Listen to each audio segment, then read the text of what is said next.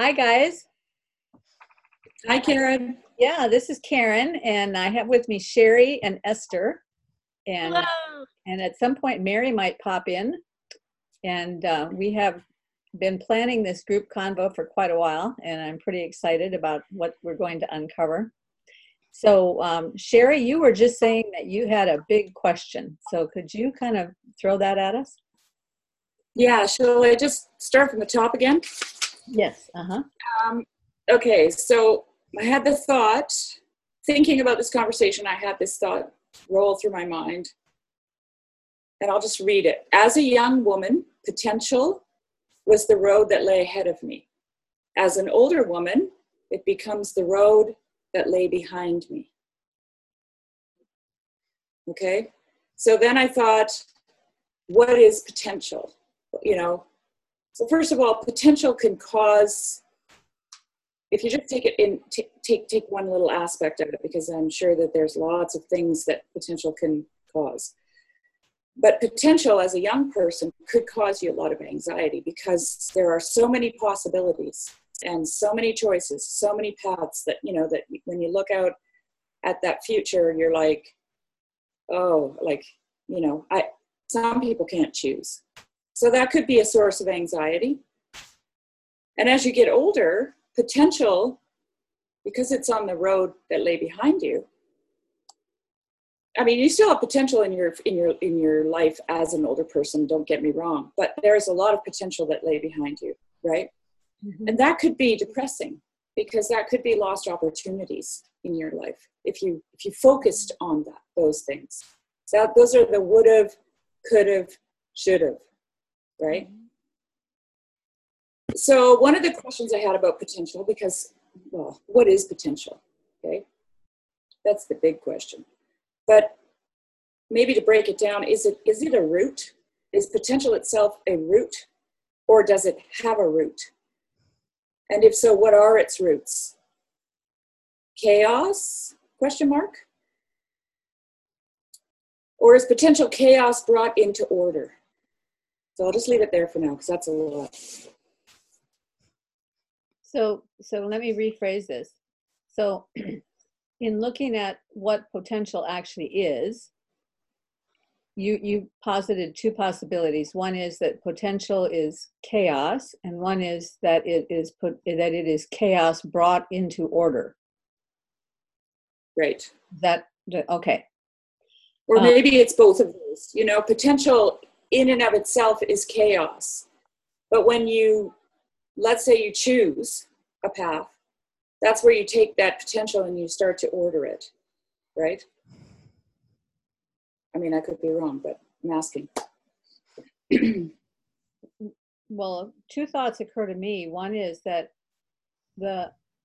all of the potential is in the chaos because the order is already completely structured. So, and I'm thinking of it in terms of like quantum physics. There are some things that are completely structured already, and then there are some things that aren't concretized yet. And so it seems to me that that's where the potential lies, is in the chaos. But the other thought I had goes back to your original quote. So I'm just going to throw this in the mix too, and maybe it will help us as we think about the question. You said, as a young woman, potential was a road that lay ahead of me. As an older woman, it becomes the road that lay behind. And when you said that, I had two thoughts. One was about potential, the way we typically think of potential. You know, I have a lot of choices. What can I do? Shall I do this? Shall I do that? Or I have a lot of potential because God has built into me these gifts and possibilities, and you know, I could do many things with that. But it also made me think, I've been thinking a lot lately about quantum physics. So what it made me think about is the potential that lies ahead of me are the things that I haven't observed yet and haven't become quantified and haven't become concrete because I haven't observed them yet.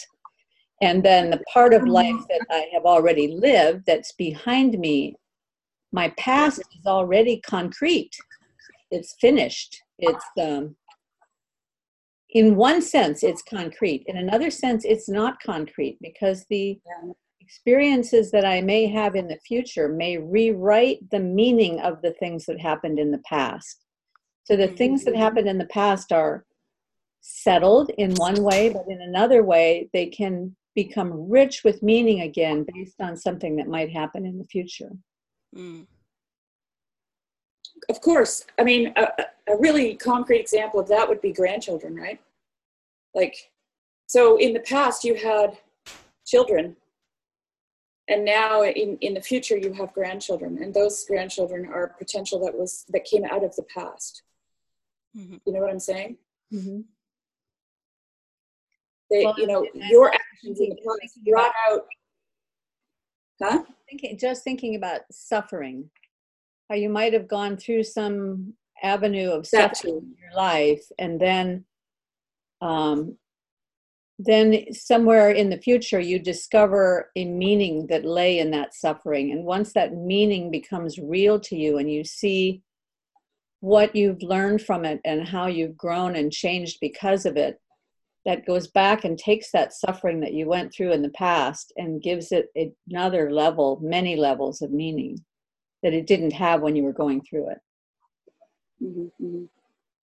Yeah, for sure. For sure. So Esther, I see you nodding. Why don't you jump in there?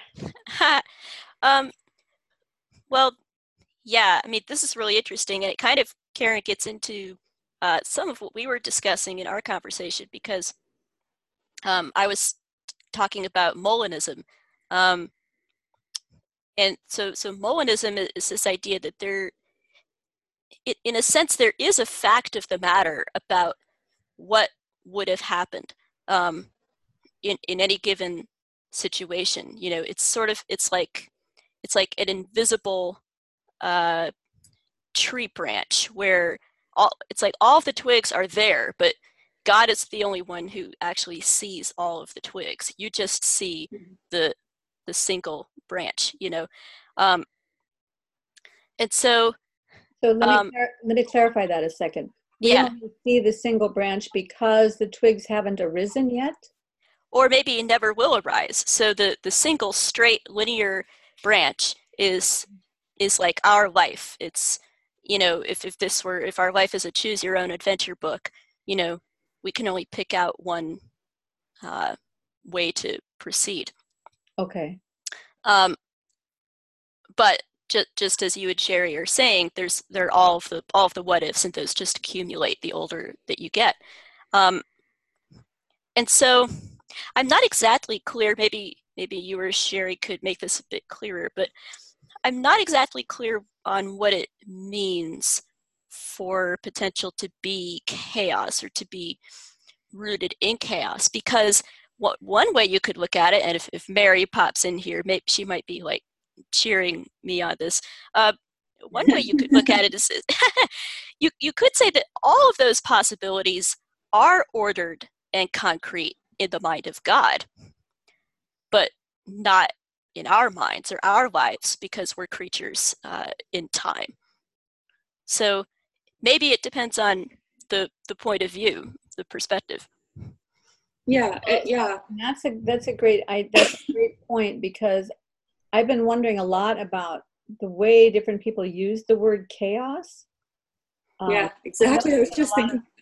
I notice a lot of scientists use the word chaos in the sense of they're hand wavy, you know. Something we don't understand, you know. Or disorder or something like that. And Jordan Peterson, when he talks about it, will sometimes talk about it as that which you fall into when everything becomes unknown, when life becomes unmanageable or something terrible happens and you fall into the unknown. But he also talks in his book at a much deeper level about what chaos is. And it's not that simplistic, scary, confusing place just where dragons are buried, but it is the place where all possible information resides, all possible I'm not sure if he uses the word potential, but in my mind that's what it is. All the possible potential resides there. And just now when I said when you fall into the unknown, the immediate picture jumped into my mind. Have you ever been on one of those trust walks where I went on this thing once with a company retreat where we were going to learn to trust each other and have a better team experience. And one of the elements of the trust walk was that they had this big platform built up in a tree, and we had to climb a ladder and get up on the platform, stand on it backwards, and fall backwards into the waiting arms of our colleagues. Oh boy. And I had no trust that they would be able to catch me sufficiently. It's like a really bad youth group activity or something. But I mean, I had to do it. But the only way I was able to do it that time was to think, I'm falling into the arms of God. Maybe literally. Yeah, so there's a lot of unknown there, right? And so it may very well be that what we think of as chaos is actually all of the potential unknown that exists in God. And so when we're trying to manage our own lives and things fall apart and we have to fall into the unknown, yes. in one sense, we're actually falling into the arms of God. Right. That's a very good observation, Karen. I often think about that scene in, I don't know which one of the movies it is, but Raiders of the Lost Ark, where Harrison Ford has to step out into the abyss. I think that might be the Temple of Doom, actually. Yeah. And he steps out and he actually lands on something, right? So for him, that moment is absolute chaos. Like that moment signifies possible death and, destruction. But there's an order to it. The order exists. It's an underlying order that exists there. I guess maybe, like as a farmer, I often see my animals. Like if I change a routine, for example, it takes, on the whole, my observation over the years has been it takes any animal, horse, goat, sheep, dog, whatever, 3 days to figure out a routine. So for 3 days, when I change the routine, they're in chaos. Yeah. They're stepping on toes. It's like the rats in the maze. Like what Peterson talks about. Yeah. It's like the unknown territory, They're trying to map it out. Exactly. I know, there's an order for me in it, because I know what I'm doing with them. They don't know, though. So for them, it's utter chaos, right? There's 3 days of utter chaos, and then all of a sudden, they all fall into order, right? Right. So, maybe there is, maybe that's what, I think that's what you're trying to say, Karen, is that, it may appear to be chaotic, but there is an underlying order to it at all times. And I guess that's, in a sense, what you were saying, Esther, with this branch. We see the branch, but God sees the twigs, right? Right. He sees all the potential, all the possibility. Yeah. Yeah. Okay. That's really good. I like that. Yeah. Now, I also had a thought. So have you guys both read the Chronicles of Narnia? Mm-hmm. Yeah. Do you remember I think in several of the books, there are places where a character will ask Aslan, well, but what if such and such instead? And Aslan goes, I never tell anyone what would have happened. That is not for you to know. I tell no story but the person's own, and often in those moments there's some element of trust that a character has to fall into the arms of Aslan, so to speak, and trust that things are going to unfold in the way that's best for them, even though they're not understanding at the moment. Yeah. Last night I was watching Star Trek First Contact with my 25-year-old daughter because she had never seen it. It's one of my very favorite movies. Have you guys ever seen it? Is that like the very first of the movies with the original crew? No. Okay. Actually, I think the 8th or something. It's got Patrick Stewart and it's a next gen. Okay. Worf and Data and those guys in there. Yeah. But the theme of the movie is that they have followed a Borg ship back through a time warp. The Borg have gone back to America 2060 after the Third World War, because that would be a convenient time to destroy the Earth and then completely take it over. And what they discover when they get back there is that the date that the Borg had chosen was the day before Zephram Cochrane launches the first warp drive ship. So they end up having to disobey the first command when you have first contact with the prime directive. Prime directive. They have to disobey the prime directive, which, even though they're all Earthlings, the prime directive there is when you're telling somebody who doesn't know anything about the future, hey, in the future we have spaceships and all these things are happening. So they have to disobey the prime directive and explain this to Zephram Cochrane because of some of the damage that was done by the invaders and stuff. It looks like maybe the ship won't be able to take off. But if that ship doesn't take off, Earth never gets noticed by a wandering ship from some other galaxy that is going through our space at the time the warp ship takes off. And so very, very important point in Earth history that warp ship takes off on that day. Well, what happens is one of the guys happens to tell Zephram Cochrane, man, we read about you in the history books. You are adored on Earth, in the year 2400. In fact, there's a 15-foot statue of you. And that scares Zephram Cochrane so much that he runs away. Oh, boy. And it's like that, right? You don't want to know your future. Even if your future is some glorified thing, that also means you have to live up to it. Yes. Terrified of having to live up to that. So you don't really want to know your future, whether it's good or bad. Okay, now I'm also thinking, did you guys see the Avengers movies at all, or the last one? So the last one is the one that's so rife with sacrifice, right? Self-sacrifice. Yeah, and I don't necessarily like how all that's handled, but bracketing that, so the major self-sacrifice is Tony Stark, Iron Man, dying at the end to defeat Thanos. And so Doctor Strange is the character who he sees all the possibilities, and he's calculated out that this is the one that will give them all a chance. Like, when he's like a computer, when he worked out all of the different variations to the end of the line, this was the single one that worked. And so and he tells Tony Stark in one scene, he says, if I tell you what's going to happen, it won't happen. And that's exactly what you're saying about this Star Trek episode. And of course, Strange has known all along that Stark is going to have to sacrifice himself.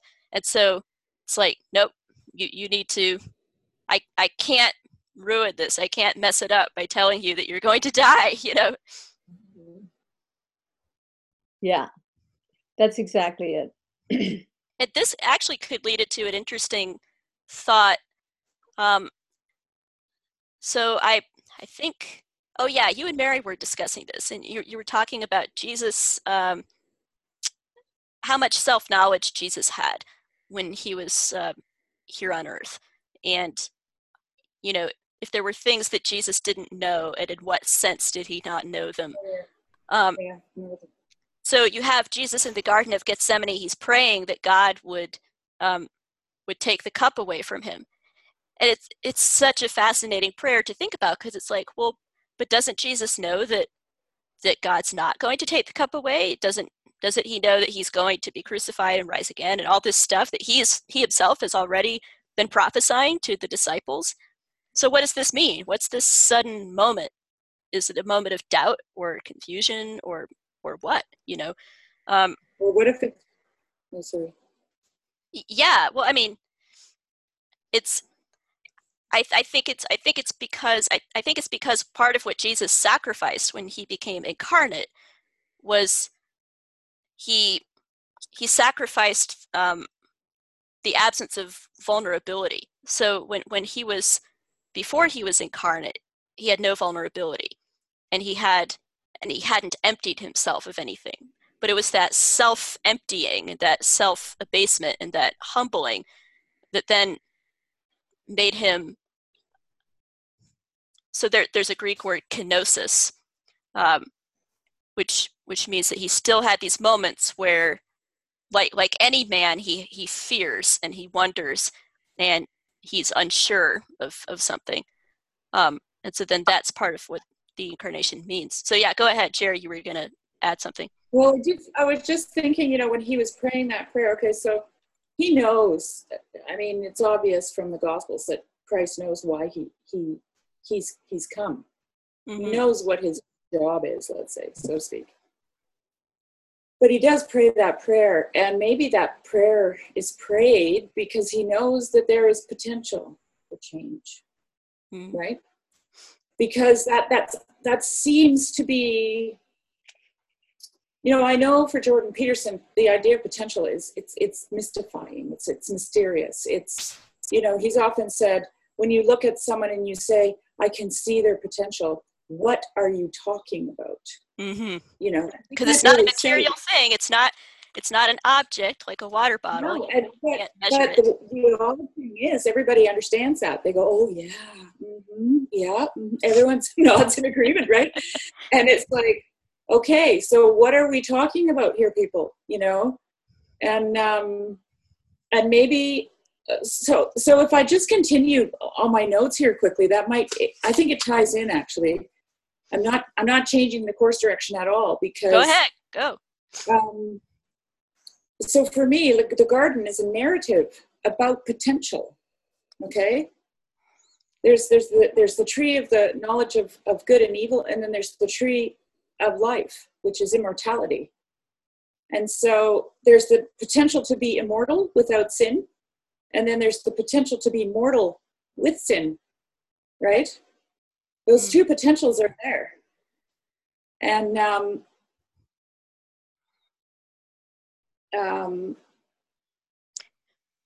when you say mortal with sin, what do you mean by that? Because if you take from the tree, so when Adam and Eve took from the tree of the knowledge of good and evil, they were banned from the garden, and the tree of life was guarded, right? So they couldn't have immortality. So they chose mortality and sin over immortality. Without sin, I'm going to assume, because God wasn't letting them have it with it. Okay? So, if they had gotten to a point in their lives where they were just like, we are never, ever, ever going to touch that tree of the knowledge of good and evil, they may have been able to partake from the tree of life. That's a big if. But the fact that they weren't able to partake from the tree of life with sin tells me that they were never, that was never an option, immortality and sin. It was mortality and sin or immortality. Those were the options, So now, just bring me back around there, Esther. What were you talking about before? Well, so let's see. I was discussing. No. Just right before that, when you were talking about, what were you talking about exactly? I was talking about Jesus' kenosis, or self-emptying. Right. So in the garden. Yeah, praying that prayer.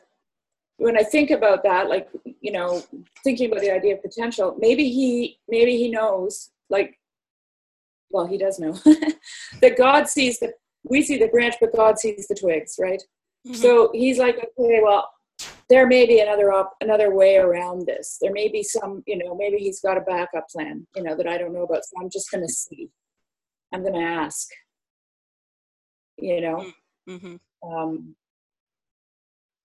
Right, because for the moment, as the incarnate Son, he doesn't have exactly the same perspective as the Father,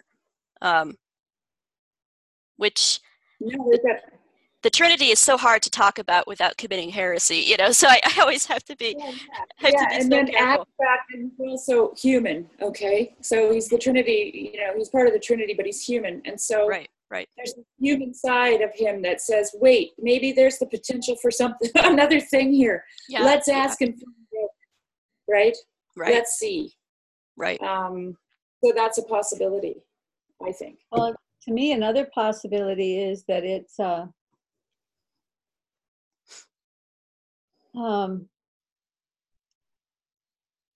pattern that Jesus may be teaching us about how to respond when we are at our uttermost, let's say. I've been having some back problems lately, and the way it manifests itself is some pain in the upper part of my spine, but it's pain unlike anything I've ever had before. And it's this grinding, like a deep, I don't know if you've ever had a root canal, but it's kind of like a root canal.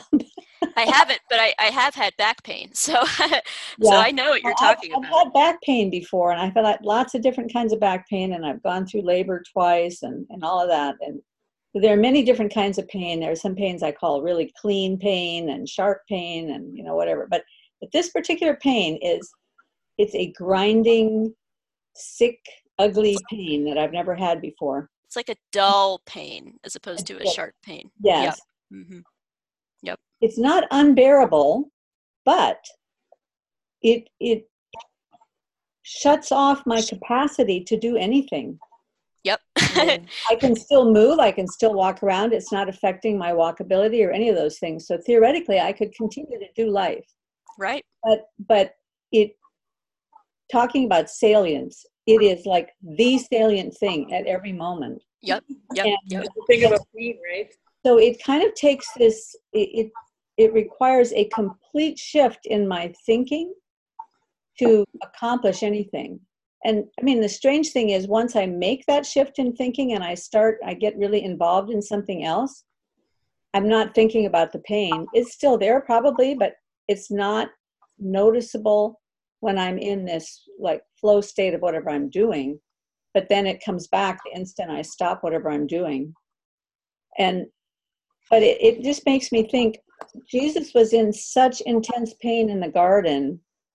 But what he showed us is that in that moment, what we do is we go to the Father. Yeah. We say to the Father, if there's any way that you can take this from me, but if not, I am still yours, right? It's the same story we get in Job. Mm-hmm. If not, I will still worship you. And I will still follow through on the task you've given me. Yeah, or also, another story is Shadrach, Meshach, and Abednego, where they say, we know that our Lord can deliver us from the fire, but if not. But if not. But if not, And so that's the surrendering. Yeah, and it's not if he can't, it's if he doesn't want to. Right. We know he can, but when they say if not, they don't mean if he can't. They mean if he doesn't want to. Right. Yeah. Right. Right. Yeah. Isn't it usually if he will? I know that's nitpicky, and it's probably maybe in the translation it comes out as different words. I don't know, but I'm also thinking about the time that there was the demoniac that kept the father whose son kept falling into the fire and raging and creating all these problems, and the man came to Jesus and he said, I know that you can save my son if you will, something like that. Sure. It's like a compressed version of if it be your will, Yeah. if it's your will that he should be healed. Something like that. Yeah. And what's so remarkable about Jesus, and listening to Peterson's biblical lectures, he's looking at Genesis and he's looking at, Abraham and God, and saying it's a strange thing that God can be bargained with, And exactly. The beautiful thing about the New Testament is you see that same thing with Jesus. Jesus can be bargained with. And sometimes, like with the woman who comes to him, who's, I think her daughter is sick, and she's a Gentile woman, and Jesus is sort of tough on her. He's kind of harsh with her. They have this little back and forth where he goes, well, I'm here for the Jews. And so should I take bread and give it to the dogs? It's like, whoa, Jesus, little harsh. Where's that coming from? But the woman just comes right back and she goes, well, the dogs can eat the crumbs though. And Jesus is like, well played. Very good. I've always felt that the reason Jesus did that was to push, to get, these are people coming to him with things that are deeply, they're in deep need of an answer to those things, whether it be a question or an illness or something, right? Mm-hmm. And they're not going to miss an opportunity. And so he pushes them and he pushes them, and he wants to know, he wants them to say it. He wants them to come up with the answer. It's like what I would do with my children. My kids would say, what is this a picture of, Mommy? And they'd hold up an encyclopedia, and I'd say, what does it say at the bottom? Mm-hmm. Yeah. Because they were too lazy to read it, right? Yeah. Basically. And, and I knew that if they read it, they would discover they could read, but they would also discover what the thing was that they wanted to know what it was. Okay. Mm-hmm. And so it's like Jesus, he's not teaching, he's not necessarily teaching us a lesson in although it does, but he's pushing that person to really discover what it is that who they are. Okay. Mm-hmm. Because in that moment, they're going to come up with the deepest answer in their soul. It's like when he says to the lame person, do you want to be healed? Mm-hmm. People are like, what? Why would he ask him that? Yeah. But you know what? I have been through mental health programs, and most of the people in those mental health programs don't want to be healed. Okay. Yeah. And that story came floating right up to the surface for me. I was like, that's why he asked. Yes. Because there are people out there that don't want it. No. They want to be in that position. It has served them well, and it will continue to serve them well, right?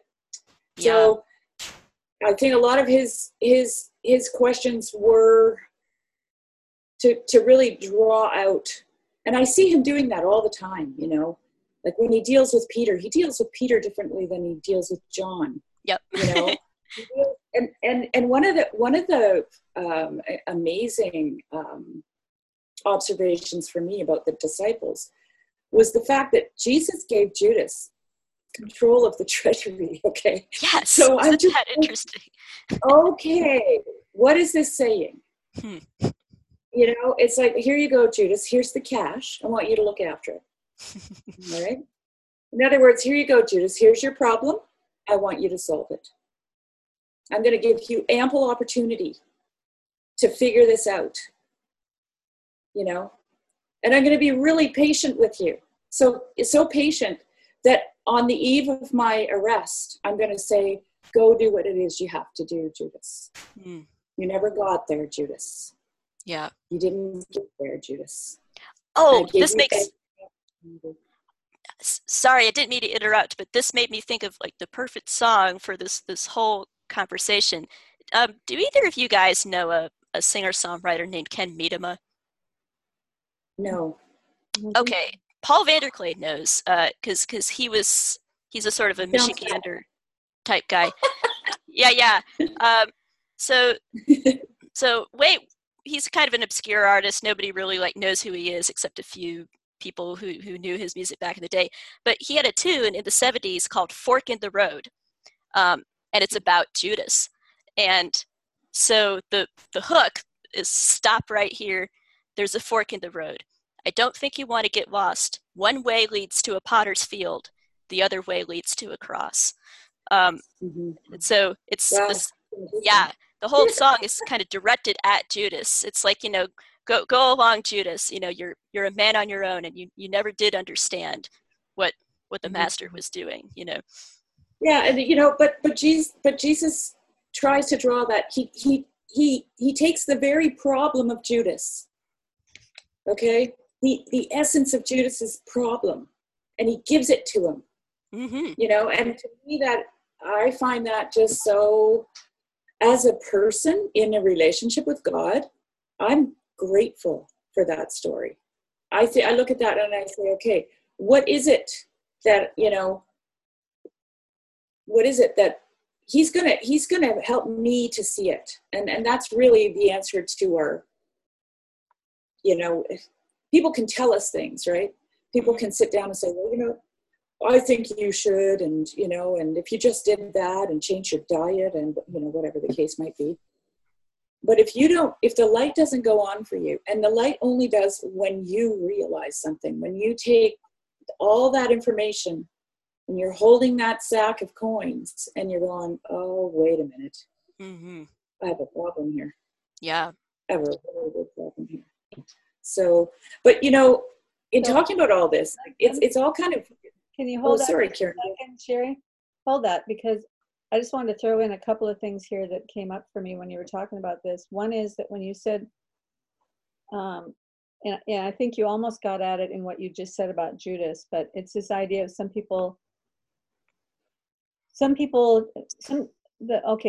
lady with even the dogs under the table can get the crumbs, right? Right.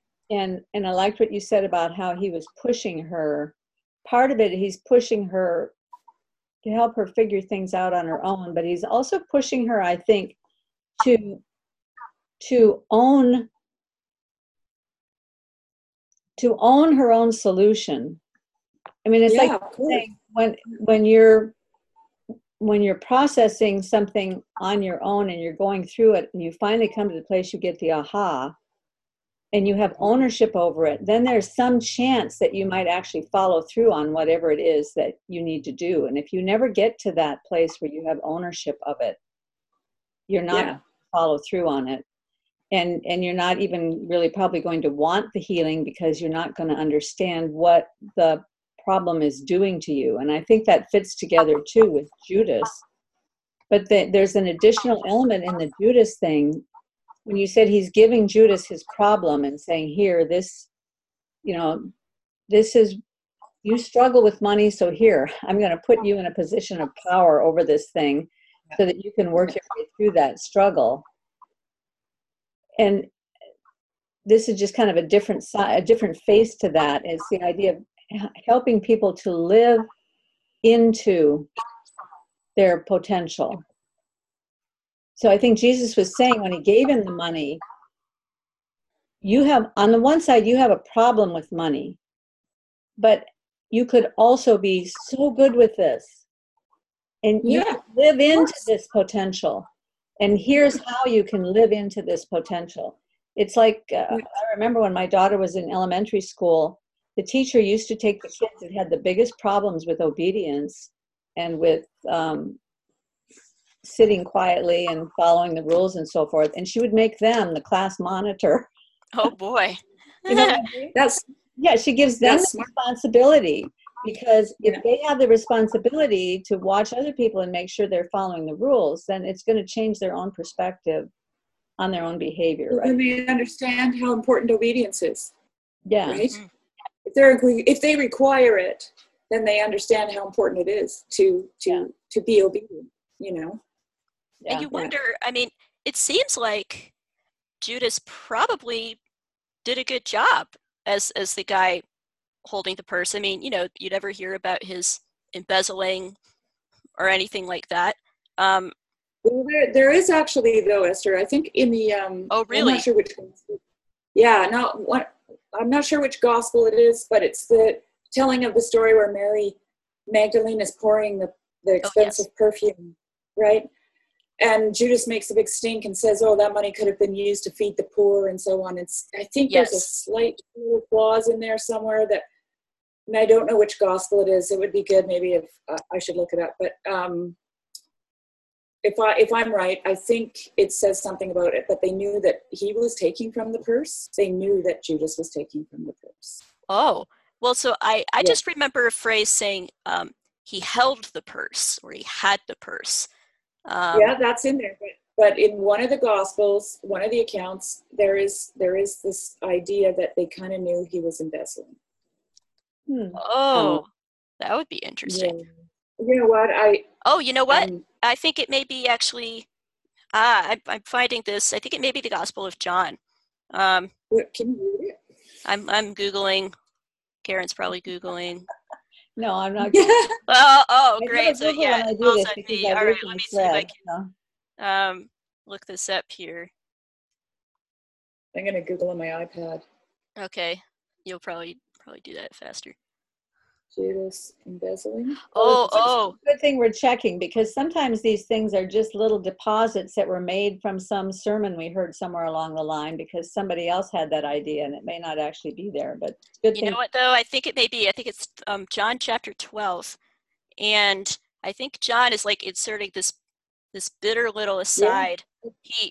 Judas. Yeah, Judas said this not because he cared about the poor, but because he was a thief. He was a thief. Yes. Yeah. I'm trying to find the verse. It says, as keeper of the money bag. Yeah?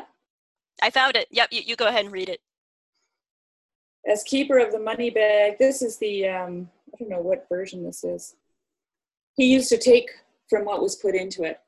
So, you know what? I did know that. And even as I was saying that, I was thinking, oh, somewhere in my subconscious, though, there's a little voice saying, that's not quite right. There is a verse. So there we go. You found it. Yeah. So in that spot, I think that's actually the verse that reveals that he was the keeper of the money bag and he was embezzling. Interesting. And he had a bad attitude towards Mary Magdalene. Yep. Yeah. So he was an all-around grump, that guy. Yeah, he was. Well, and if you were, depending on, I don't know if you ladies, if you're a Calvinist or Arminian or where you like fall in that whole battle royale, but I tend to take a very strong Arminian stance of, believing that we have free will. So there's this one verse that Calvinists will sort of go to as a proof text to make their case that Judas was a vessel of wrath, meaning that God had sort of preordained or predetermined that Judas was going to be a bad apple and was going to betray Jesus and be damned for all eternity. And so then in that sense, it's like he was just kind of a tool or an instrument in God's hand, a piece on the chessboard of the salvation story. And I disagree. I don't think that's true. I see Judas as a free agent still, Yeah. Yeah, well, that's kind of where my notes go. Yeah, because, go ahead. Because I wrote here, so the garden being a narrative about potential, right? The potential to be immortal without sin, the potential to be immortal with sin. So then we're kind of wandering into the territory of choices and fate and destiny and Calvinism and what did you call it? Arminianism, not to be confused with Armenian. You guys have names for all the things that I've been thinking about for years. We're all thinking about the same thing. The names don't matter. It's the ideas. Yeah, I mean, pay attention to the story, right? It's going to draw out the same questions. So how does free will play a role, and is there free will? And then I wrote, if there is no free will, then why did God put the tree in the garden? Right. And if there was free will, then why did God put the tree in the garden? And so this is my thing, okay? So it's like, I love the garden. Because it's well, like I've said before, it's God's heart. God's heart is in the garden, right? That's the original story. There's the garden, and then there's the new heaven and the new earth, and those are that's the beginning and that's the end. Right. And it really, what it is it's the same thing, right? Yes. It's this communion with God in a place where that communion can never be broken. It can never be lost. In a sense, we aren't in the position to rebel. Satan rebelled and fell from heaven. But because of Christ, we're in a position where we're redeemed, we're purchased, we're bought back. We're not, God has this creature that he made that he loves, and that's why he made it, because he loves it. And then he figures out a way, and this is just me talking, okay? And Go ahead, keep talking. You get so close to heresy with this stuff. It's like Paul Vanderklay says, just say it, even if it's heresy. Yeah. You know? I'll just throw it out there. I've always been afraid to talk about this because I'm afraid, I don't know, maybe I'll get hit by a bolt of lightning or something. No, I'm just kidding. But anyway, so God has this plan to have this creature with, and that's why free will is so important in this discussion, because he wants something that has the ability to choose him. Okay. Mm-hmm. Yes. Yeah. And so he creates this thing. He gives them potential. Yes. Choose your way. Right. Yeah. And then they choose, and he says, okay, I'm going to buy you back. And I'm going to buy you back in such a way that you can never escape from me again. But you won't be trapped because you'll want to be there. Mm. Okay? Yeah. So it's like you're not out there catching birds and sticking them in cages. Right. You know, they're flying in and living in your house. That's exactly it. That's the picture I see as well. And I right. So if you read, so Dante in the Divine Comedy, oh boy, if only Mary had been able to make it, if she were here, because she'd be geeking out Catholically over this. I would love to hear from Mary on all this, actually. Yeah, but so this talk about will made me think about, so with Dante, you've got the Inferno, so that's about hell, and then he makes his way to Purgatory, the Purgatorio, and then he makes his way to Paradise in the Paradiso. So there's a lot of conversations about free will and what exactly that means in the context of beings who are in heaven. And so there's a one famous line, a character in Paradise says, in his will is our peace. And so what Dante kind of sketches is this idea that the soul spends a lifetime choosing God, ongoingly choosing God, desiring God, and then after the end of life, it's almost like you're approaching a magnet, and you get closer and closer and closer, and then you stick, so to speak, you know, and then you're never tempted anymore, or faltering, or wavering, or second guessing. You're finished. That's the completion. When you're that embodied God-man or man-God or whatever it is, you know, then you're that spiritual creature. Are you talking about an earthly form, or after you died? Or so I'm thinking about, you may be talking about theosis, which, so I'm not in the Orthodox tradition, and so me either. Okay, yeah. I don't think of it as right. I don't think of it as the soul becoming a man god. I just think of it as the soul's will after death. You know, the soul in paradise. Our wills are going to be perfectly united with God's will. That we will just always will the good. We will always will what God wants without any temptation or faltering or second guessing. So there's never going to be a worry that we might fall again after that. But now the dark side of that, the flip side, is this is also going to be true for souls who ongoingly are rejecting God. Is that after the end, they're going to stick like a magnet to the other guy on the other side, you know. Well, I want to go back to this whole ongoing debate between Arminianism and Calvinism. Let's do this. This all fits together with what you were just talking about. But I became a believer in a very small little country church that happened to have a really wise pastor.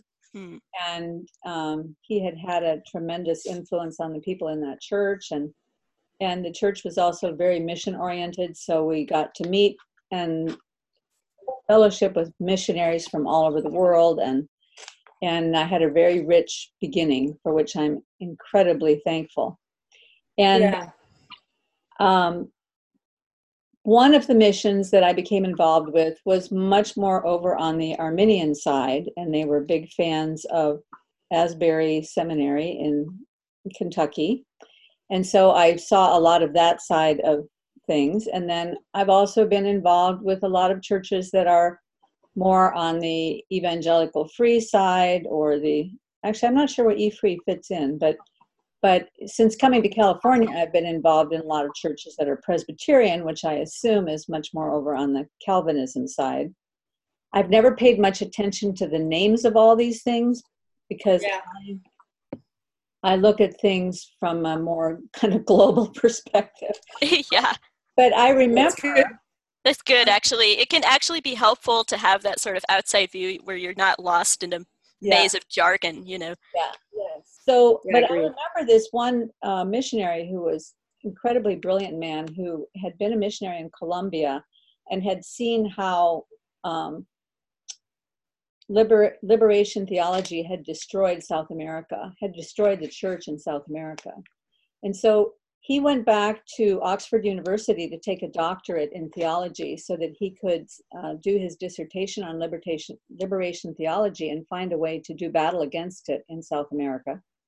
And he used to teach us a lot about that kind of thing. And in one of the sessions where he was talking to us about what he had learned, he went into this dispute between Calvinism and Arminianism. And he said, let me tell you a little story. He said there was a king who lived at the top of a very high mountain, and he had a beautiful daughter. And when it came time for her to marry, he said to all the young men in his kingdom, you know, come on a certain day and I will give you a task, and the one who can do the task, the one who can give me the best answer to the challenge will have my daughter's hand in marriage. So on a given day, all the young men came and they're all standing around, and the king says to them, okay, here is my carriage, and my daughter is in the carriage, and you are going to drive the carriage down the mountain. How close to the edge of the road can you get my daughter safely down the mountain? And the first guy says, well, I think I could get within 18 inches of the edge of the road and I could still get the carriage safely down the mountain.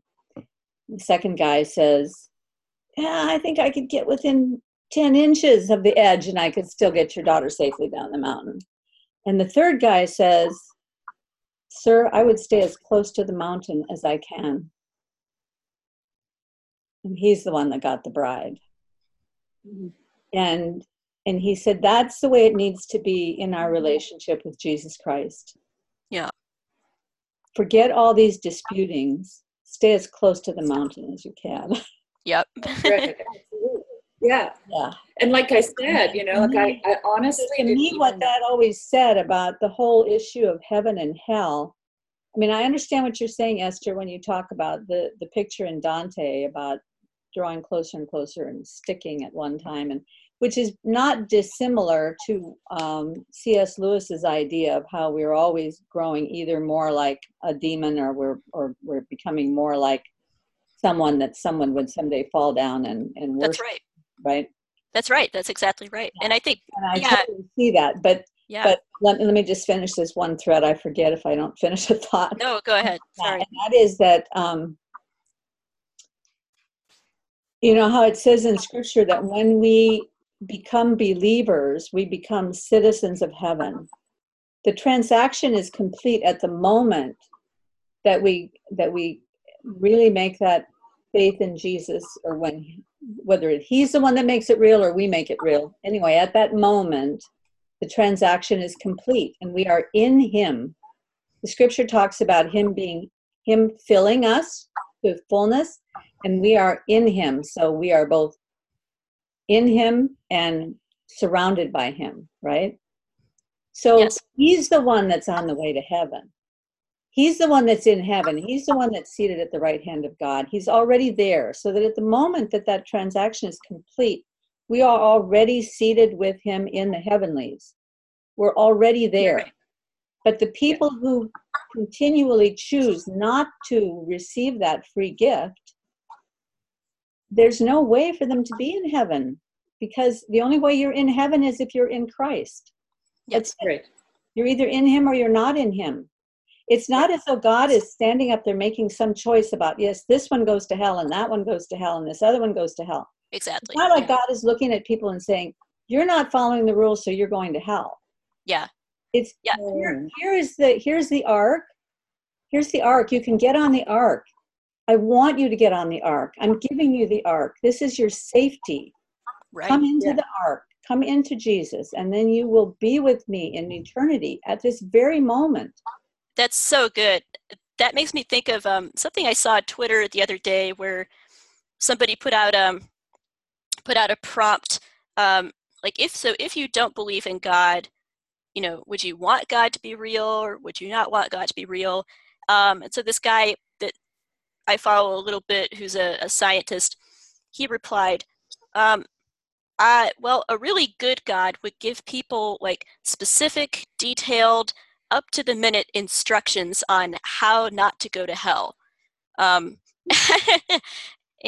so, if there is a God, he has to be evil. He's got to be some kind of wicked, capricious deity. You need to ask that guy how he felt about his parents telling him what he should do with his life. Yeah. Well, that's an insightful question. Yeah. But I think this gets to what you're saying, Karen, is people have such a distorted view of what damnation actually means. And sadly, I think this may partly be contributing to the youth exodus from the church, because I've known of it, at least a couple of young people who, they're having this crisis of meaning and faith and whatnot. And part of it stems from, having gotten, I think, an incorrect or distorted picture of what it means for people to go to hell, or God to send people to hell. Because the way they think of it is, it's like you were saying, it's this arbitrary, okay, God like picks you up by the scruff of the neck and puts you here or puts you there. It's like he's packaging people up and sending them off here and there. It's like, no. It's like C.S. Lewis says, the door to hell is locked from the inside. And what God is doing is offering your ticket out of hell. But then you can walk that way or this way, but you're the one doing the walking, Yeah. Have any of you read George MacDonald's Unspoken Sermons? No, I like MacDonald, but I don't think I've picked that one up. Well, with the link that you gave me, I tried to get them, but I came to some other weird page. It didn't give me the Unspoken Sermon, so I need to try it again. I'll try it again. And send it to you again. But there is okay. So I started reading them, and I got to there's a oh wait, before I forget, you were talking about constraint with Mary. Yeah. And there's a book. Can you see this? A Beautiful Constraint. By Adam Morgan and Mark. Yeah. Barden? Let me read it. Adam Morgan and Mark Barden, Barden. It was recommended on a CBC radio program about advertising. What's it called? The Art of Persuasion or something. Mm-hmm. And the guy recommends it, and so it's kind of a business thing, but it talks about the this is off topic from what we were talking about, but I thought of it when I watched Peterson with Mary. It talks about the how constraint can really bring out your creativity, right? Mm-hmm. Like if you say you got to do this in 30 seconds, or you only have 3 colors. Paint an elephant, and people they go for it, right? And so it's talking about constraint. Anyway, I thought of it yesterday. I wanted to show you that.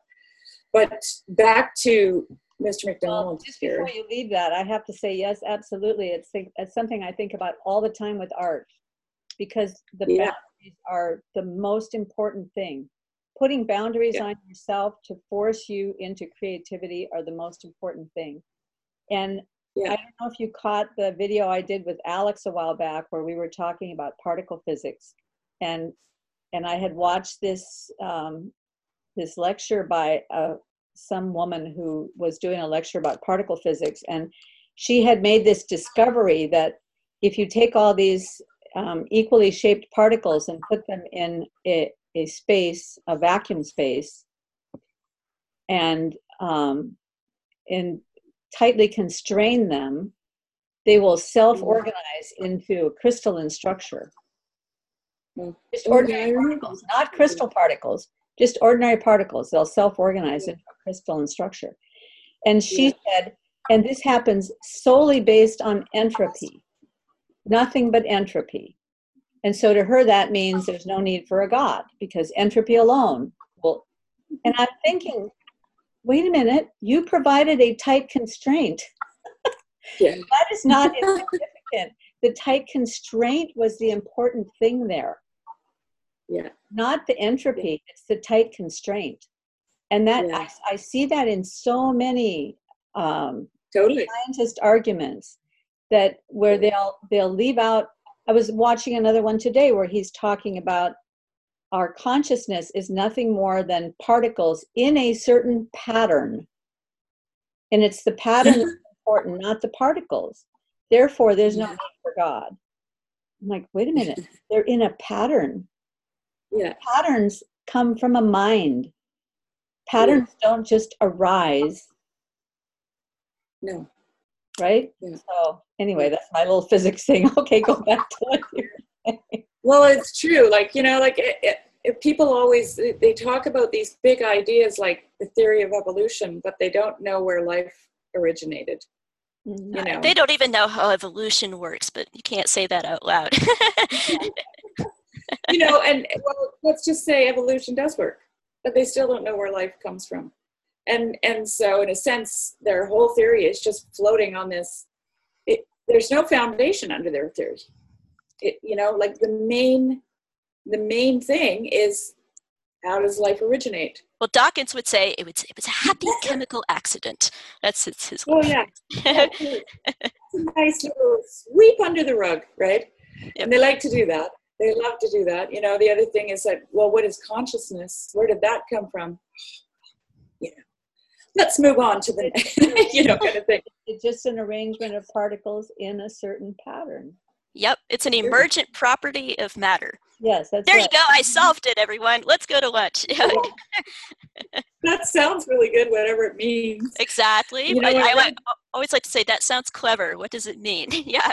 Well, so when he says it's an emergent property, he says, who? So this guy I was listening to today was saying that very thing. Max Tegmark. His name was Max Tegmark, and he says it's just an emergent property. And he says, I think it's because consciousness is a phenomenon that has properties above and beyond the properties of its particles. We physicists call phenomena that have properties above and beyond those over their parts.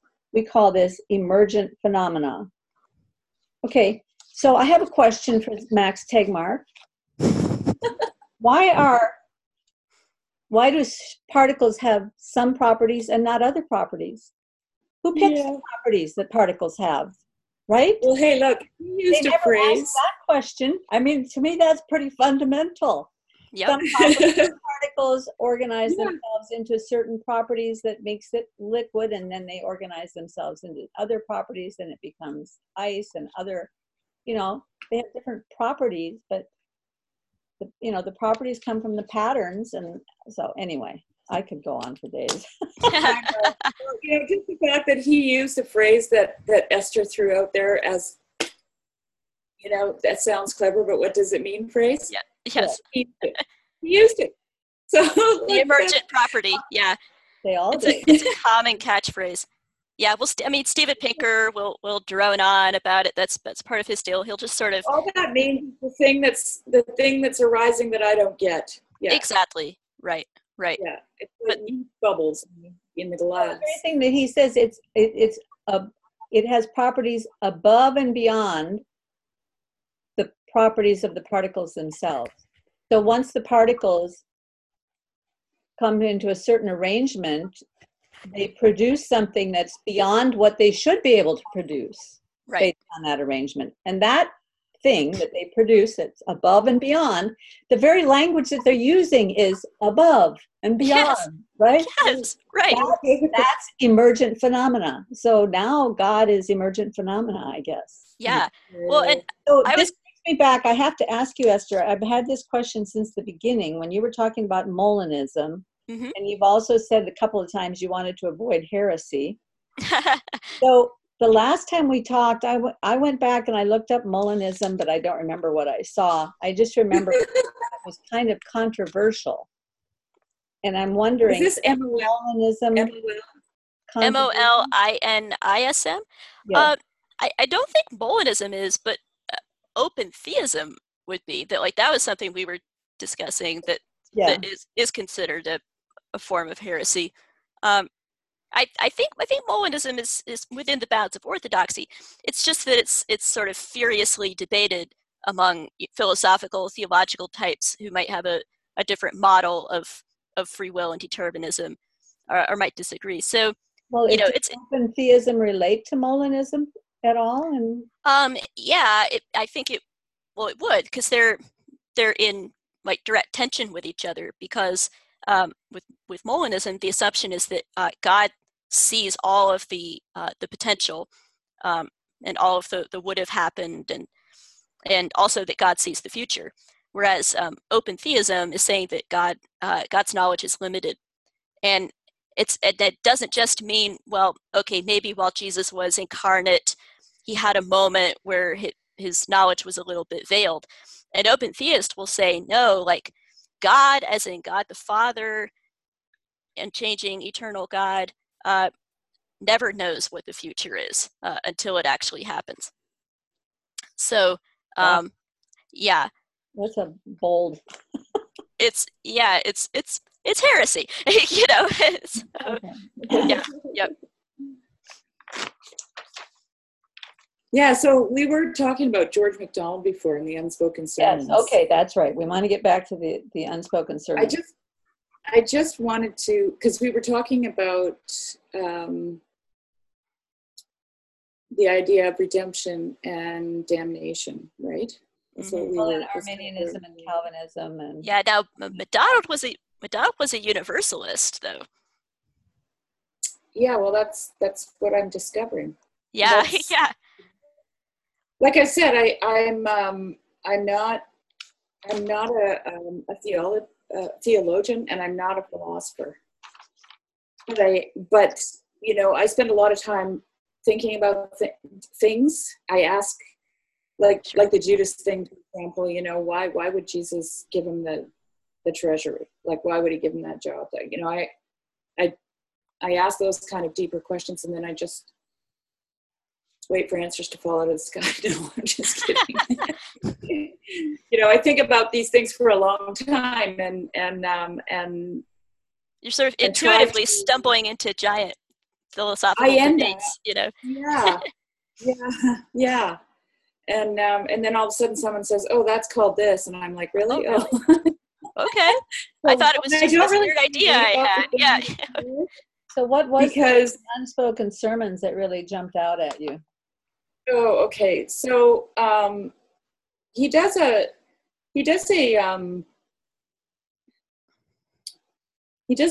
sermon, a short bit on. I just got to find it here. Sorry. It's called "Our God is a Consuming Fire." Right? Is the name of the sermon. Yeah. And there's a portion at the end of it here that, if I could just read it to you quickly, maybe let it sink in.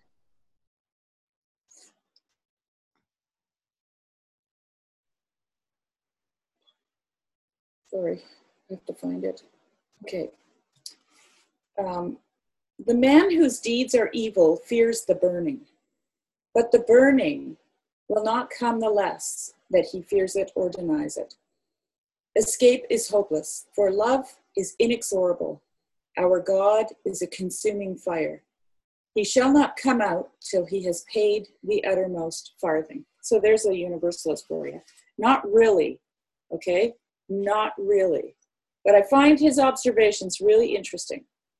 If the man resists the burning of God, the consuming fire of love, a terrible doom awaits him, and its day will come. He shall be cast into the outer darkness who hates the fire of God. What sick dismay shall then seize upon him? For let a man think and care ever so little about God, he does not therefore exist without God. God is here with him, upholding, warming, delighting, teaching him, making life a good thing to him. God gives him himself, though he knows it not. But when God withdraws from a man, as far as that can be without the man ceasing to be, when the man feels himself abandoned, and this to me is kind of the meaning crisis right here in a nutshell, hanging in a ceaseless vertigo of existence upon the verge of the gulf of his being, without support, without refuge, without aim, without end, for the soul has no weapons with which to destroy herself, with no inbreathing of joy, with nothing to make life good, then will he listen in agony for the faintest sound of life from the closed door. Then, if the moan of suffering humanity ever reaches the ear of the outcast of darkness, he will be ready to rush into the very heart of the consuming fire, to know life once more, to change this terror of sick negation, of unspeakable death, for that region of painful hope. Imagination cannot mislead us into too much horror of being without God, the one living death. But with this divine difference, that the outer darkness is but the most dreadful form of the consuming fire. So this is interesting. The fire without light, the darkness visible, the black flame. God has withdrawn himself, but not lost his hold. His face is turned away, but his hand is laid upon him still. His heart has ceased to beat into the man's heart, but he keeps him alive by his fire. And that fire will go searching and burning on in him, as in the highest saint who is not yet pure as he is pure. Then indeed wilt thou be all in all, for then our poor brothers and sisters every one shall have been burnt clean and brought home. For if their moans, myriads of ages away, would turn heaven for us into hell, shall a man be more merciful than God? I like that. Shall of all his glories, his mercy alone not be infinite? Shall a brother love a brother more than the Father loves a son, more than the brother Christ loves his brother? Would he not die yet again to save one brother more? And hell itself will pass away and leave her dolorous mansions to the peering day. So I read that and I was just like, okay, I never thought about this. Well, I never have thought about this. It's very beautifully written. You know, MacDonald's a very compelling writer. I had a thought, though. Have either of you read C.S. Lewis's book, The Great Divorce? Yeah, I have, yeah. half a dozen times at least. Oh, okay. Shari, you have to read this. So that is like the perfect continuation or kind of next stop after what you're reading here. I have read it. I have read The Great Divorce, and I also have a book here. It was recommended to me by Jeff, actually, and I got it right away. It's C.S. Lewis on George MacDonald. Mm-hmm. Mm-hmm. And so C.S. Lewis says that he actually comes out and says, listen, since nobody's noticed, George MacDonald is my master. Mm-hmm. Right. You know, he's the man that has given me, the insight. And he's referenced him, he says in here, he's referenced George MacDonald in almost everything he's ever written. Yeah. So, well, MacDonald shows up as a character in The Great Divorce itself. Right. Right. But he's changed his mind on whether everyone's going to be saved at the end, though, right? Yeah. And in fact, Lewis is tackling that very question that McDonald's getting at. Wouldn't it make heaven like hell for us if we were thinking about the cries or screams of the damned, and if we feel moved with compassion, then God so much the more, even more compassion than us, right? But there's this one moment in the Great Divorce where it's a woman talking to her husband, and her husband is like on the edge of disappearing, like, Oh, okay. yeah. And so the woman is a bright spirit. She's saved, and she's trying to plead with her husband, who can't let go of his pride and his foolishness and his bitterness and resentment and all that stuff Peterson talks about. And he just keeps shrinking and shrinking, getting a little bit smaller, until finally she's like on her knees looking down, trying to talk to him. And he finally makes the final decision, then it's over. And so then Lewis and MacDonald have a talk about this, actually, where Lewis is saying, oh man, but how is she ever going to enjoy paradise or heaven? And the answer is, well, at a certain point, you can't, the bitterness of the damned cannot be allowed to rob the joy of the saved. Because, well, it's like what I was thinking about earlier with the ongoing choices culminating in that final moment where it's like that there has to be, God's not going to drag a person into heaven who hates him, and that is extraordinarily painful for those of us who have friends and family who seem to be rejecting God right now, and so that is like one of the most difficult and painful questions that people think about when they have a crisis of faith. It's like, I just couldn't deal with the idea that my really, really good friend or good family member is going to go to hell forever. I couldn't deal with that. So that's why I got out. But I think I think it's a shallow understanding of human nature. I've been going on too long. Karen, maybe you want to jump in, or Shari. Well, I'd love to hear what you think of that, Karen. Yeah, so I was thinking about what you said, that I can't quite remember what it was you were saying, but the thought that came into my mind was, at a certain point in my life, I lost someone who was very, very important to me, who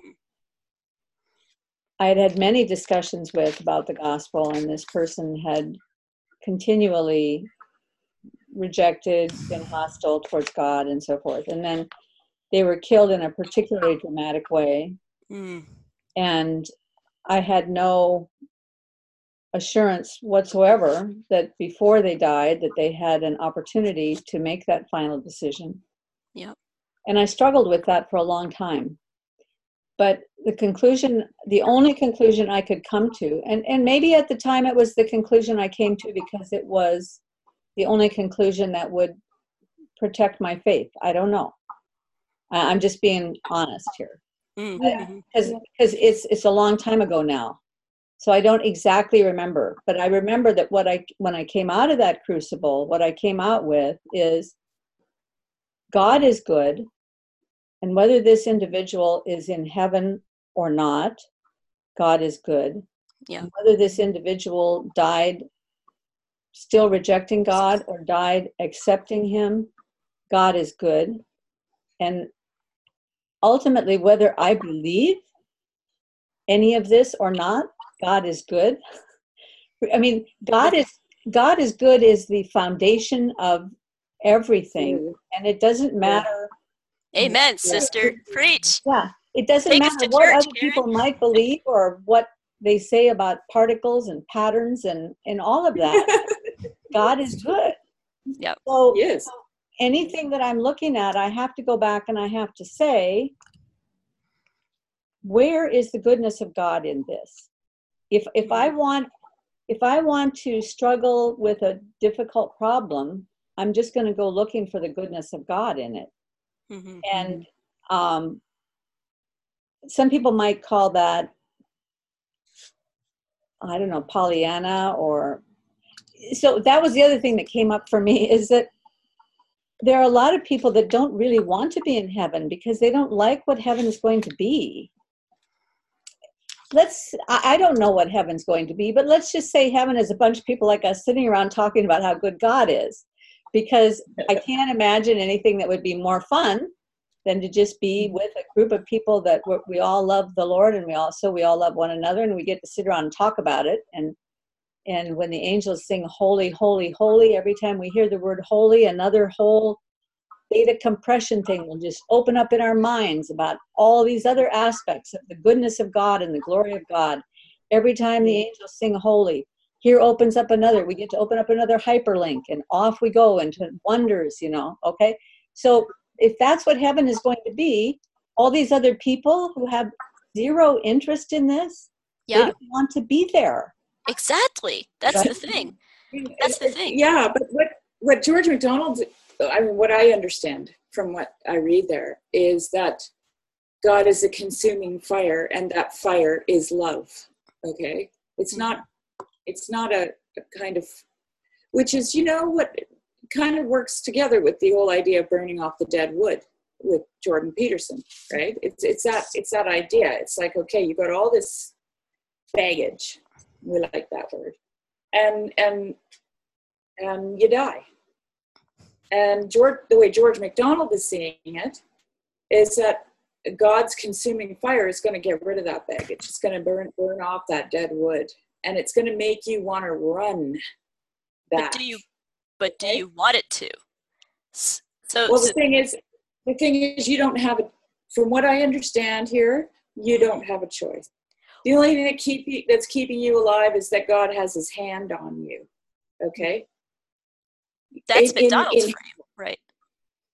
I'm just speaking strictly as George MacDonald is saying it, right? Right. So he's saying that the only thing keeping you alive is God's hand on you, and he is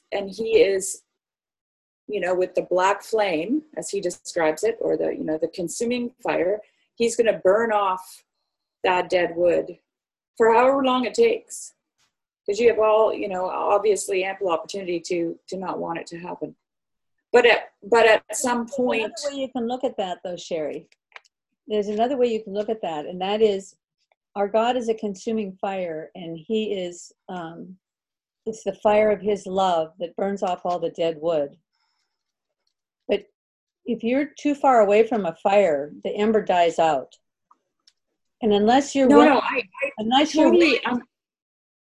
unless you're willing to stay close to the fire, right, it's not going to burn off. I know, but I see the. Sorry, I interrupted. There may very well be people who are not willing to stay in the circle of the fire. Right. Well, that's what George MacDonald's talking about there, though. He talks about them being cast into outer darkness, right? But then he adds that while they're in the outer darkness, this consuming fire is burning away their dead wood, and then at some point they want to come back. They can't handle being in that meaning crisis, because that's in a sense that's what hell is. It's a meaning crisis. I'm on the verge of nothingness, right? Nothing is sustaining me. I am nothing. I have nothing. I want nothing. I have no one. Like it's just this total. It's a void. It's a spiritual and emotional void, and so the picture of what's happening right now, right? I mean, exactly. Yeah, totally. When I read that, I was like, wow, that's the meaning crisis in a nutshell. People have come running back to the Lord because they went through that period of nihilism, and it was like living in hell. Right. Like I'm not proposing that George MacDonald is correct. all I'm saying is I read that, and I never read that before. Okay. Mm-hmm. I never read that perspective. Like I've heard about the Catholic version of purgatory, and I always thought it was a little too convenient. It's just a really convenient idea, and I try not to make, like, it's easy to say, yeah, but these people don't, the consuming fire can't burn you if you're not standing close enough to it. Those are comparisons that only we can understand because we're human, right? But what we're talking about is not human. It's supernatural. Mm-hmm. So I can't make those comparisons in my mind to understand it. Like I have to, the only thing I can do, me personally, is say, who is God? Who is he? What is his character like? How is he revealed in the scriptures? Would this fit in with his character? Well, so what do you do with the passage where Jesus is telling the parable about the beggar that is sitting at the gate, and Lazarus is in hell, and he says, just send that guy down with some water just for the tip of my tongue. And Jesus said, help me out here, guys. It's like the idea is there's a gulf fixed between us. Right. And if you wouldn't believe all the other people that I sent you, why would you believe this one? Why would this be any different? Many times I have sent people to tell you the truth, and you wouldn't believe any of them. Why would you believe this one? Is the basic idea. Okay, so there's that. But then there's also the fact that Jesus went down into hell and he preached, and people were converted. So for me, like, it always goes back to nothing is as it seems, right? And I try to be as wary as I can about my human understanding. So my human understanding would make these, these physical comparisons to, people wouldn't want to, Who knows what you're going to be thinking when you're spiritual, when you're a soul? Maybe the biggest danger of universalism is that if it were widely spread around, that people would stop thinking about what does it really mean to believe and trust, Yeah, well, I think, because I've been thinking about this statue that's going to be made of you someday. It keeps you from living into your, I see what you did there. Nice bringing full circle, Karen, with the Star Trek reference. Well done. Because we can't go on forever. We've been on an hour and a half already. Yeah, we should try to land the plane. It's going to cut us off here, but let's do this again, and next time make sure Mary's here. Yeah. Oh, absolutely. I'm worried about her. So this is we had dates to choose from. Maybe she got mixed up. Yeah, maybe she thought it was a different week. Yeah. Or so maybe she is not anywhere where she's at a computer today. So I'm not sure what happened, but yeah. Hi, Mary. We missed you. Missed you, Mary. Yeah, we missed you, Hope you enjoyed the conversation we had without you. And I will send this to you, Esther. And thank you.